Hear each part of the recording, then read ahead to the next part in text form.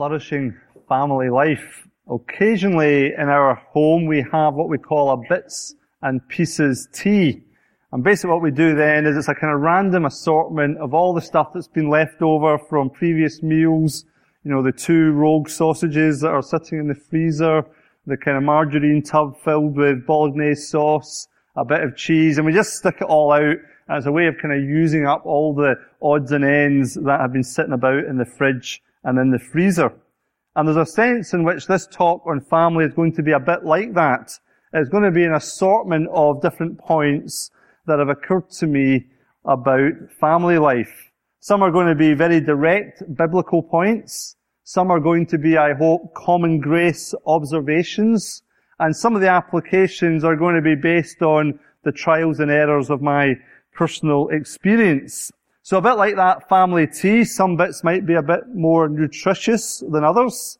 Some might be a bit more to your taste than others. So to mix the metaphors, there's an element in which as I kind of put stuff out, if the cap fits, wear it. If not, feel free just to leave it behind. So we don't have a main Bible reading tonight because we're going to do a bit of a Bible study and we're going to pick up on some of the places where family is talked about in the Bible. In terms of my own credentials, just my own family situation, there's a picture of my wife and 3 children. Been married for 21 years. I think that picture's about 2 years old now, but we have 3 children.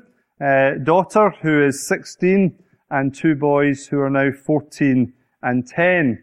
So I suppose I've got a bit of experience in terms of bringing up kids and going through some of the phases, particularly of early family life. But I want to be very clear that I am not a specialist on family life. I'm not standing here pretending in any sense to be some kind of guru on the issue of bringing up your children. But I have been asked to speak on this subject of flourishing family life. Now, as regards the word family, of course, we can think about that in a number of ways.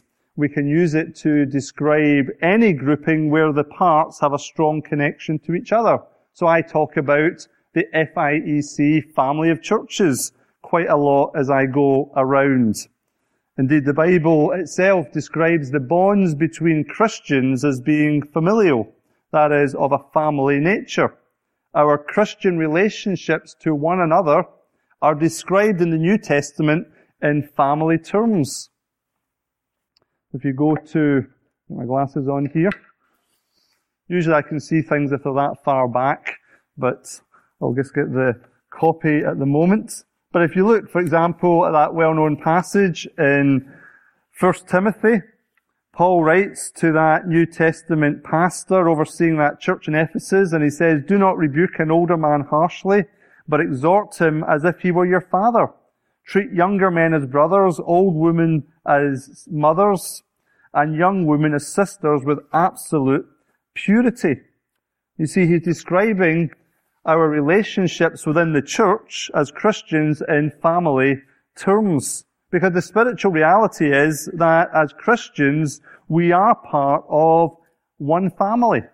We are part of God's family. Whether we like it or not, we are related to each other in Christ. That is just true. That is just a fact if you're a Christian here tonight.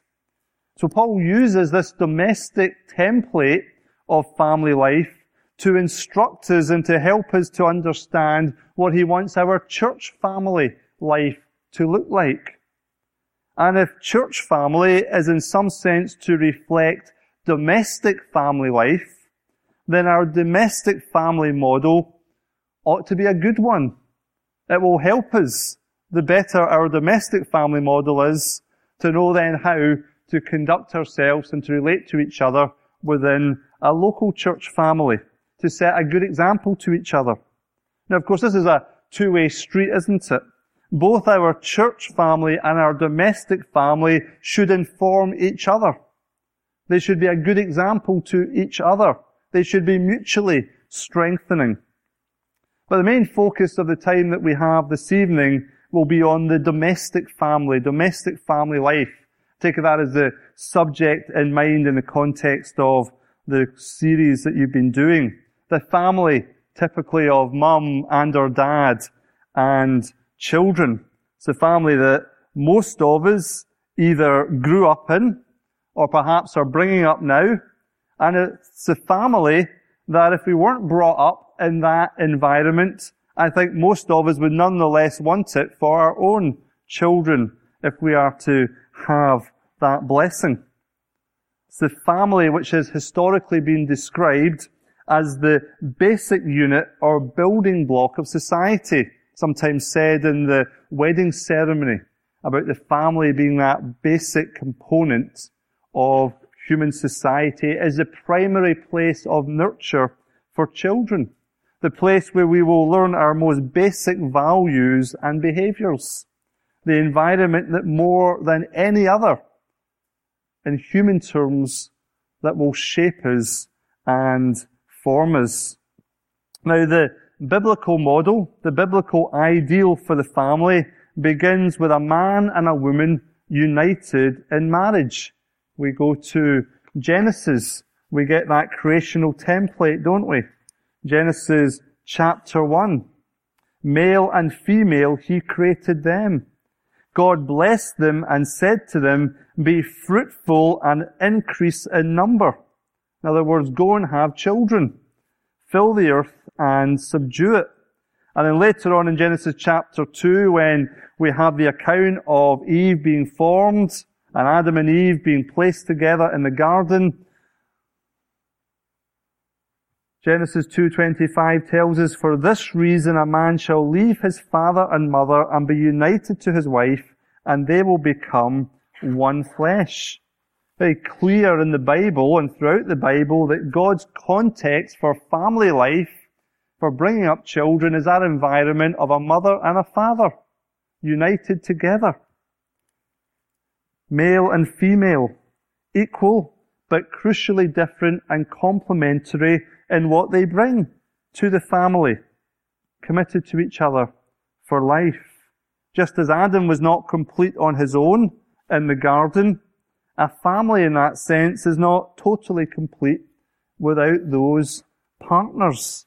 Now please don't mishear me at this point. My own wider family, two of my sisters are divorced. One is a single parent. I have Christian friends who have been bereaved. And if you are in that situation or have been through that situation, you certainly don't need me or anyone else telling you how painful and traumatic and scarring that experience is. We live in a fallen world. Many families do not have a united mum and dad. All of us need to be very humble and sensitive to that fact. But equally, we recognize the sadness of those situations. We would wish it to be otherwise. We would want, ideally, those situations to be different. Because we know the pain and difficulties that arise when the biblical model isn't in place. But we recognize why the Bible model is such a precious gift from God. Actually, it's in those very situations that being in a church family is such a blessing and help to us. I'm very blessed to be married to a godly wife, Jessica, and I have, as I mentioned, a 16-year-old daughter. And I'm very blessed particularly because my wife is such a great example to my daughter of what a godly woman looks like. My daughter can observe that every day. With the best will in the world, I am never going to be able to model to my daughter what a godly woman looks like. But suppose, the Lord forbid, that Jessica wasn't there. My daughter would still have lots of wonderful examples of godly women in the local church to observe. Indeed, that's exactly what Paul calls for in Titus chapter 2. It says of the older women, they can train the younger women to love their husbands and children. And he mentions the men as well. Similarly, encourage the young men to be self-controlled. In everything, set them example by doing what is good. You may be bringing up boys and they don't have a Christian dad around. They don't have that kind of role model. Well, at church there are men who can in part make up for that. So Christian men, just as an aside, don't vacate Sunday school and youth work and just leave it to the ladies. You're needed more than ever in those ministries today. Our young boys in church, our young men need to see Christian men living out the Christian life, taking on those responsibilities and having those role models and examples before them. And not to think that Christian ministry is just what the women do when they come to church. Now, those are some general background observations. Let me move on to some maybe more practical suggestions, but I do this with a cautionary note. Because there are general principles, clear principles that we get from Scripture, such as prayer and sharing God's Word. So, for example, if we look at Deuteronomy chapter 6, Israel is commanded. Israel's parents are commanded. These commandments that I give you today are to be upon your hearts. This is the law, all of God's revealed word to them. Impress them on your children. Talk about them when you sit at home and when you walk along the road, when you lie down and when you get up. This is a commandment, a exhortation that family life should be saturated in God's word. Clear call of Scripture. But I don't want to be too prescriptive, on the other hand, in exactly how parents do that. Yes, the Word of God should be central in our family lives. But the New Testament isn't highly detailed or prescriptive about the precise organization of family life. It doesn't give us a timetable for family devotions or for bedtimes for that matter. Because, of course, all families are different. There are families that are small and tidy. There are some that are just big and messy. Some are blended, as they say today, with the challenges of that. Parents from different families have different working patterns that affects the routines and the calendar of family life. If you have kids, you'll know that what works with one kid doesn't necessarily work with another kid. Think of discipline, for example.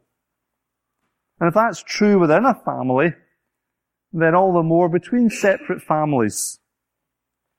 I grew up in a big non-Christian family. I was the youngest of 6 children. Both of my parents had drink problems. My mother eventually went to Alcoholics Anonymous. Growing up in my house as the youngest, there was all sorts of stuff went on. There was teenage pregnancy, there were affairs, there were debt problems. Remember there was a fist fight in the hall on one occasion. It was all very chaotic. Sometimes say what a Christmas that was. But it was reassuring then to find out that when I became a Christian in my teens, that the Bible is actually full of dysfunctional families. But God's grace is big enough to work and to bring good out even in those kind of families.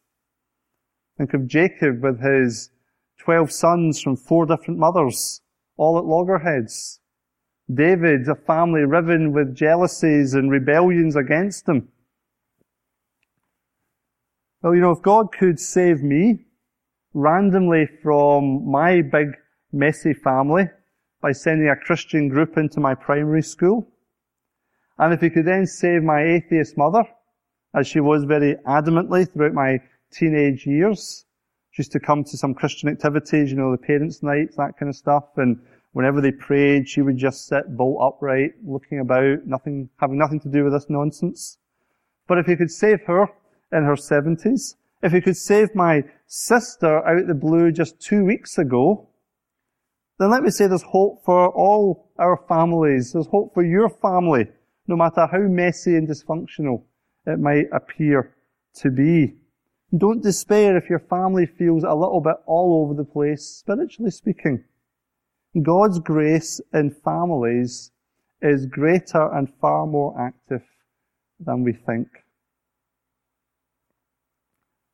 But that said, God's grace doesn't leave us floundering, does it?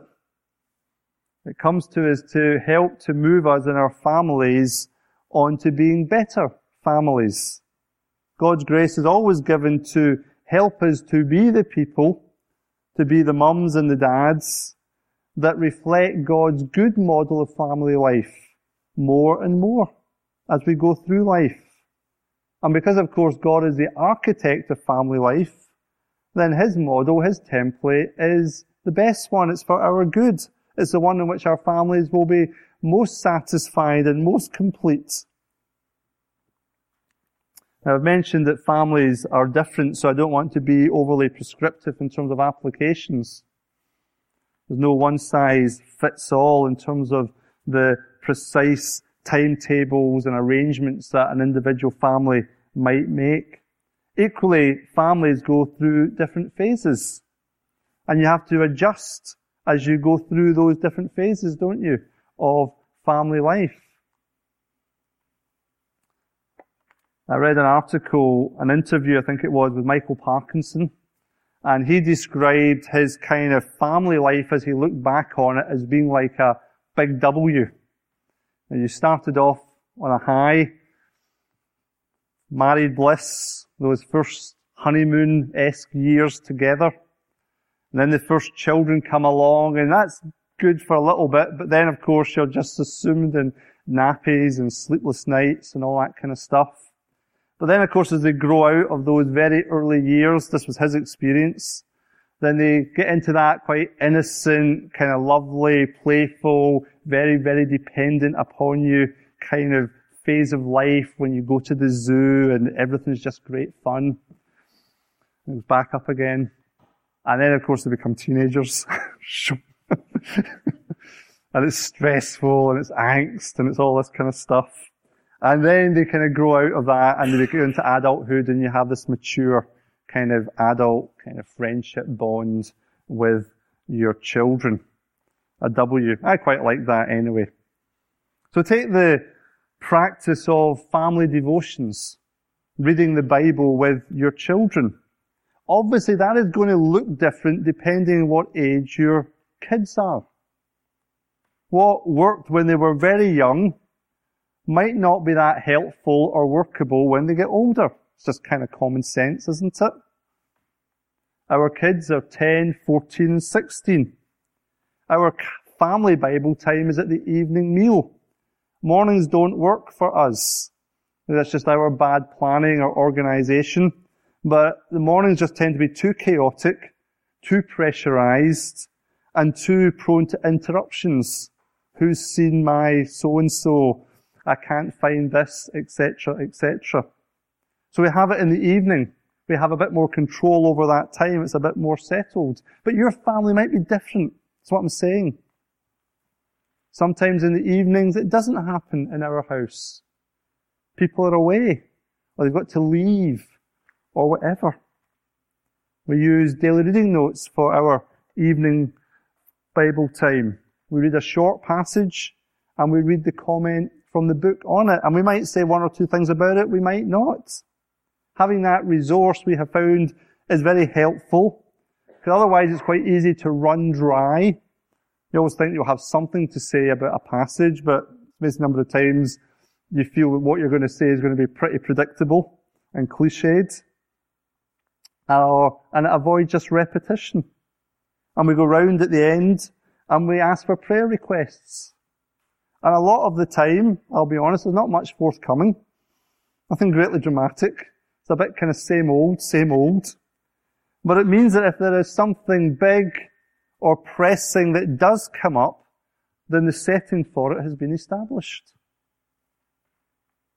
But of course, that spiritual interaction in families between parents and kids isn't just about set-piece formalities. It's not just about the dinner table and outcomes, the Bible. It is about talking about spiritual things naturally. That is what the thrust of that passage in Deuteronomy is about, isn't it? It's about as you're walking along the street, as you're going to bed. It just to inform and to kind of come into all these different situations. It's not to be compartmentalized. This is the time we do the religious stuff, kids. I think a lot of our children's discipleship has been done with them sitting at the end of our bed before they go to sleep, unloading issues or having questions. My wife has discipled my daughter so often in that way.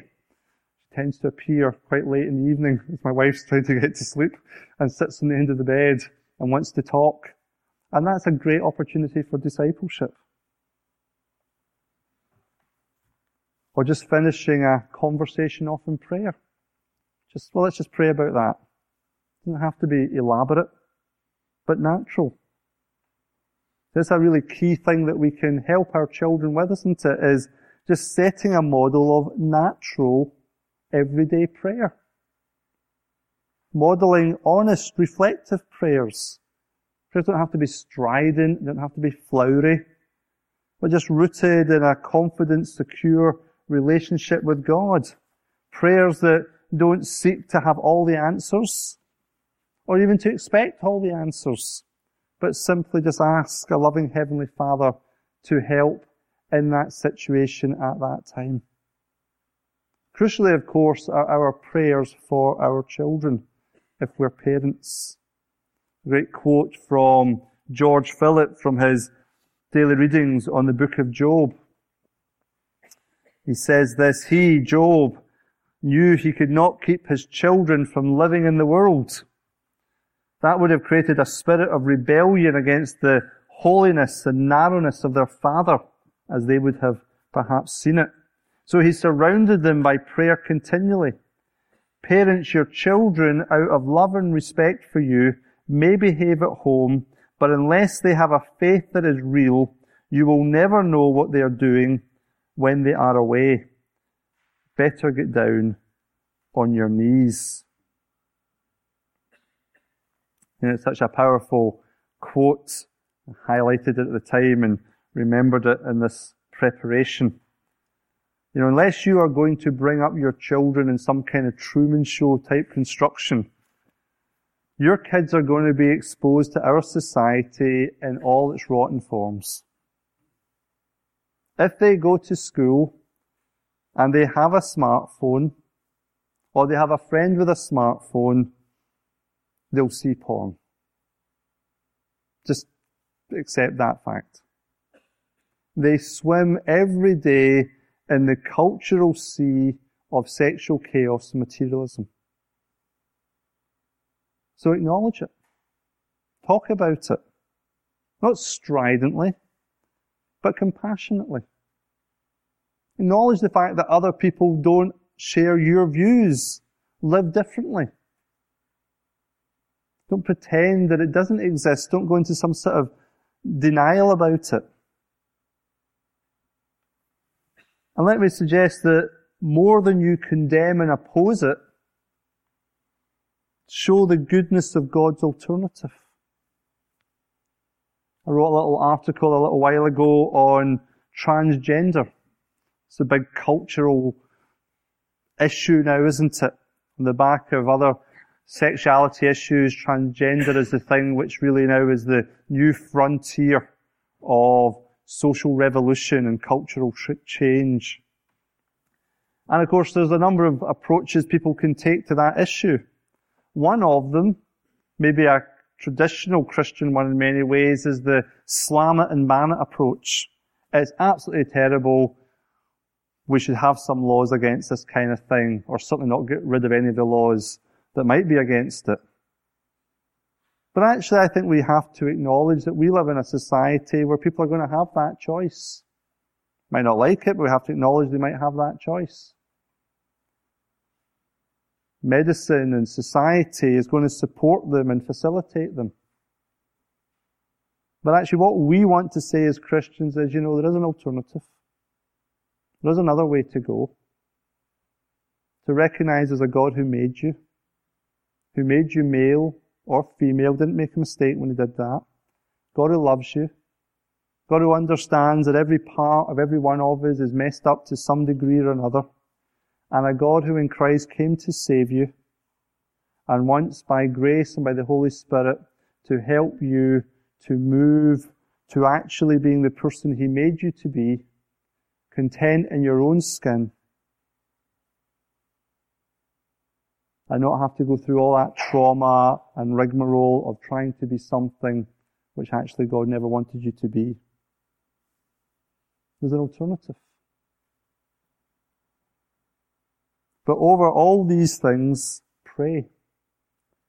Pray for their souls.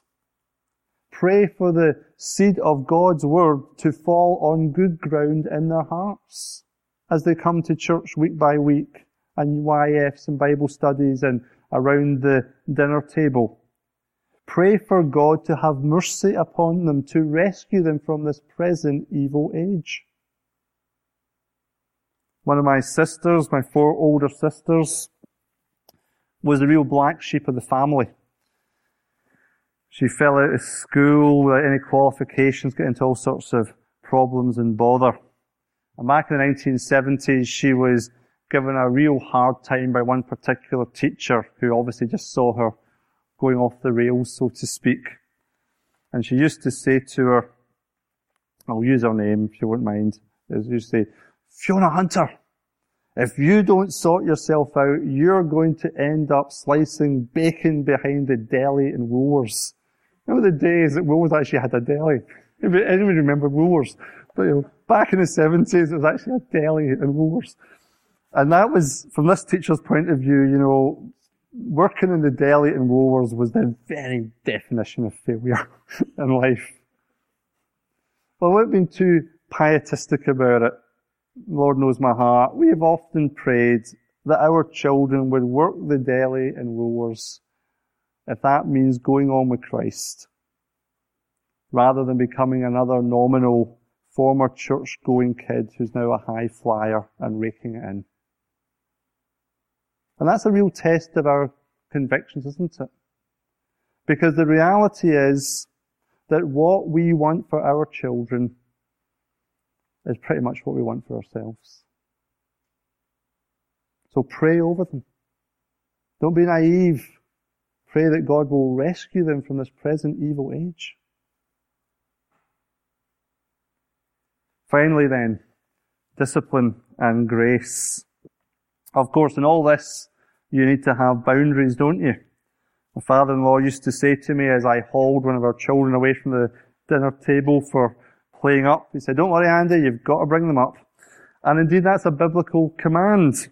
Ephesians chapter 6 and verse 4, we are told, fathers, do not exasperate your children. Instead, bring them up in the training and instruction of the Lord. Some versions say the discipline of the Lord. Hebrews goes on to tell us that the Lord himself disciplines the one that he loves.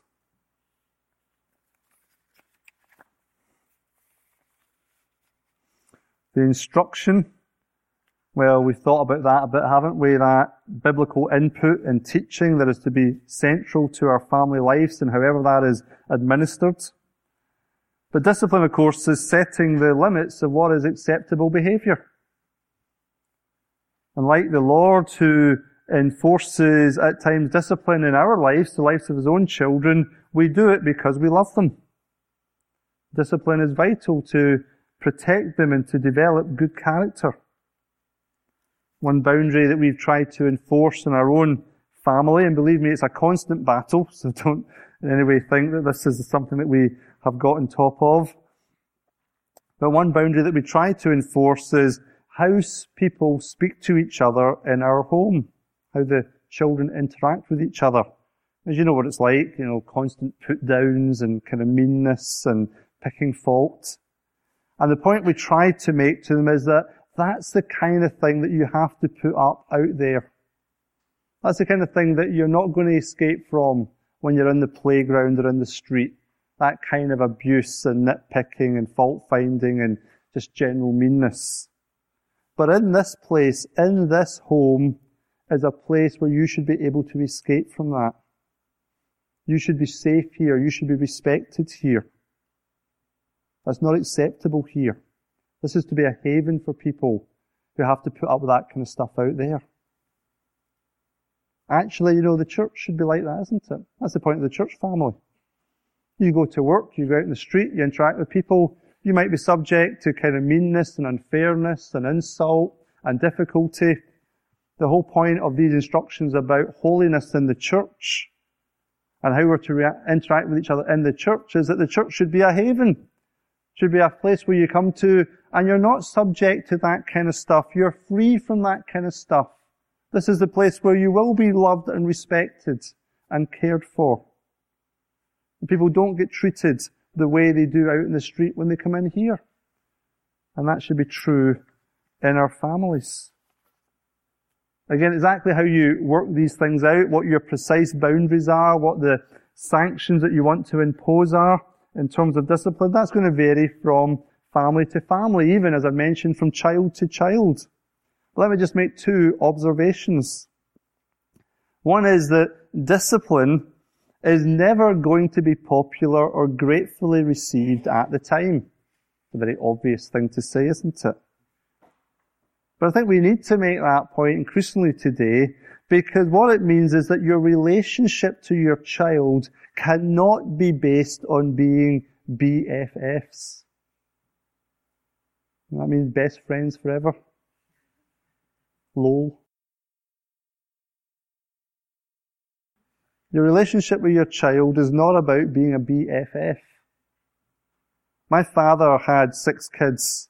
He spent most of his adult life raising children. My brother is 16 years older than me. He's at the other end of the spectrum. So you can imagine that his whole life is basically just children. And I don't think that he ever gave a moment's thought as to whether his kids liked him or not. But he looked after us. We knew where we stood, and that ultimately gave us much more security than a pal who was trying to get our approval. Secondly, discipline needs to be complemented with grace. Because notice those verses that we read, the same verse in Ephesians that talks about discipline, about instruction, about training, says, fathers, do not exasperate your children. It's always tempting, isn't it, to raise the bar up behind you in life. So we set our expectations of others on the basis of where we are now, as opposed to where we might have been ourselves in the past. Part of me is horrified of the thought that a 30-year-old me would have been an elder. But I was.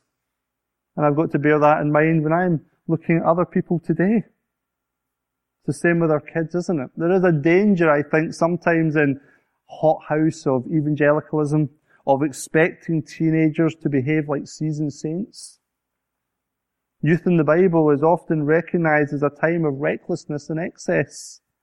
David says, remember not the sins of my youth, Psalm 25.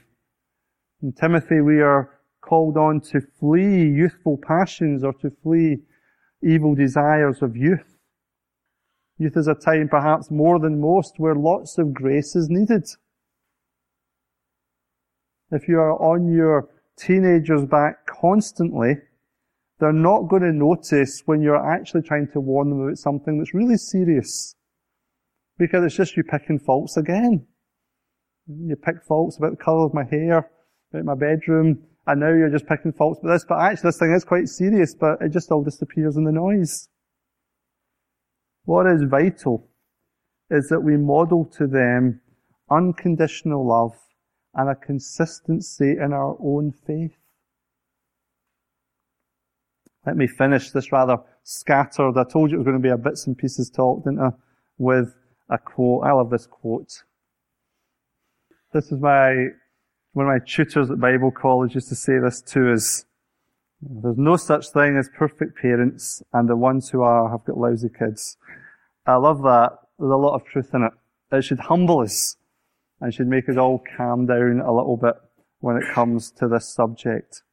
But of course, there is a perfect parent, isn't there?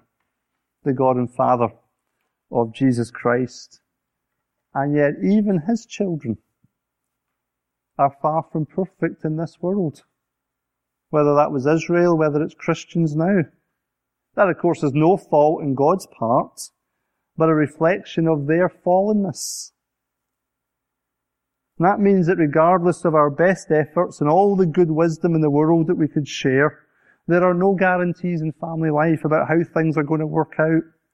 The best families can see children go awry. The Corinthian church sat under the care and teaching of the great pastor and theologian Paul himself.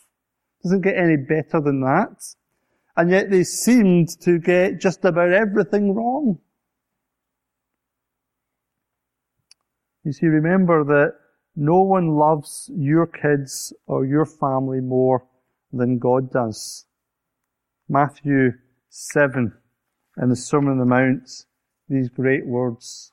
If you then, though you are evil, know how to give good gifts to your children, how much more will your Father in heaven give good gifts to those who ask Him?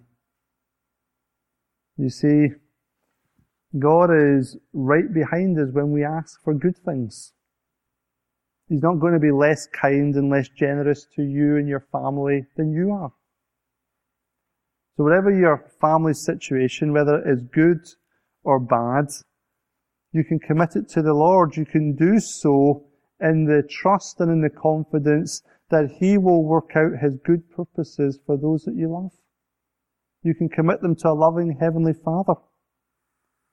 And one of the things you can ask Him for is for your family.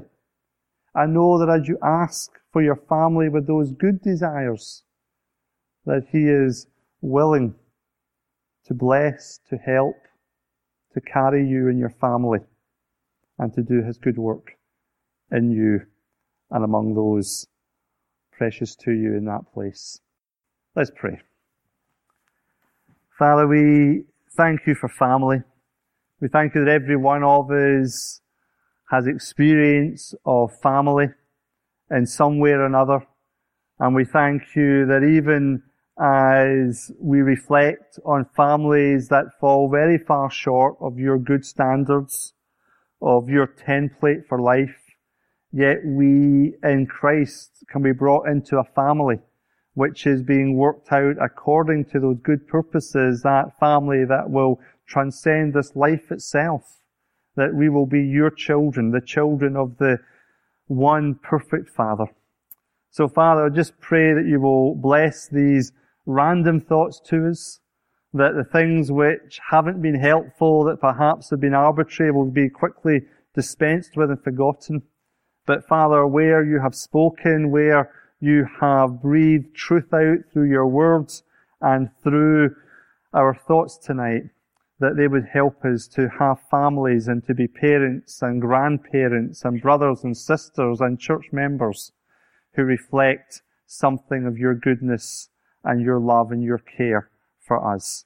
So we commit these things to You now and ask Your blessing upon us for Jesus' sake. Amen.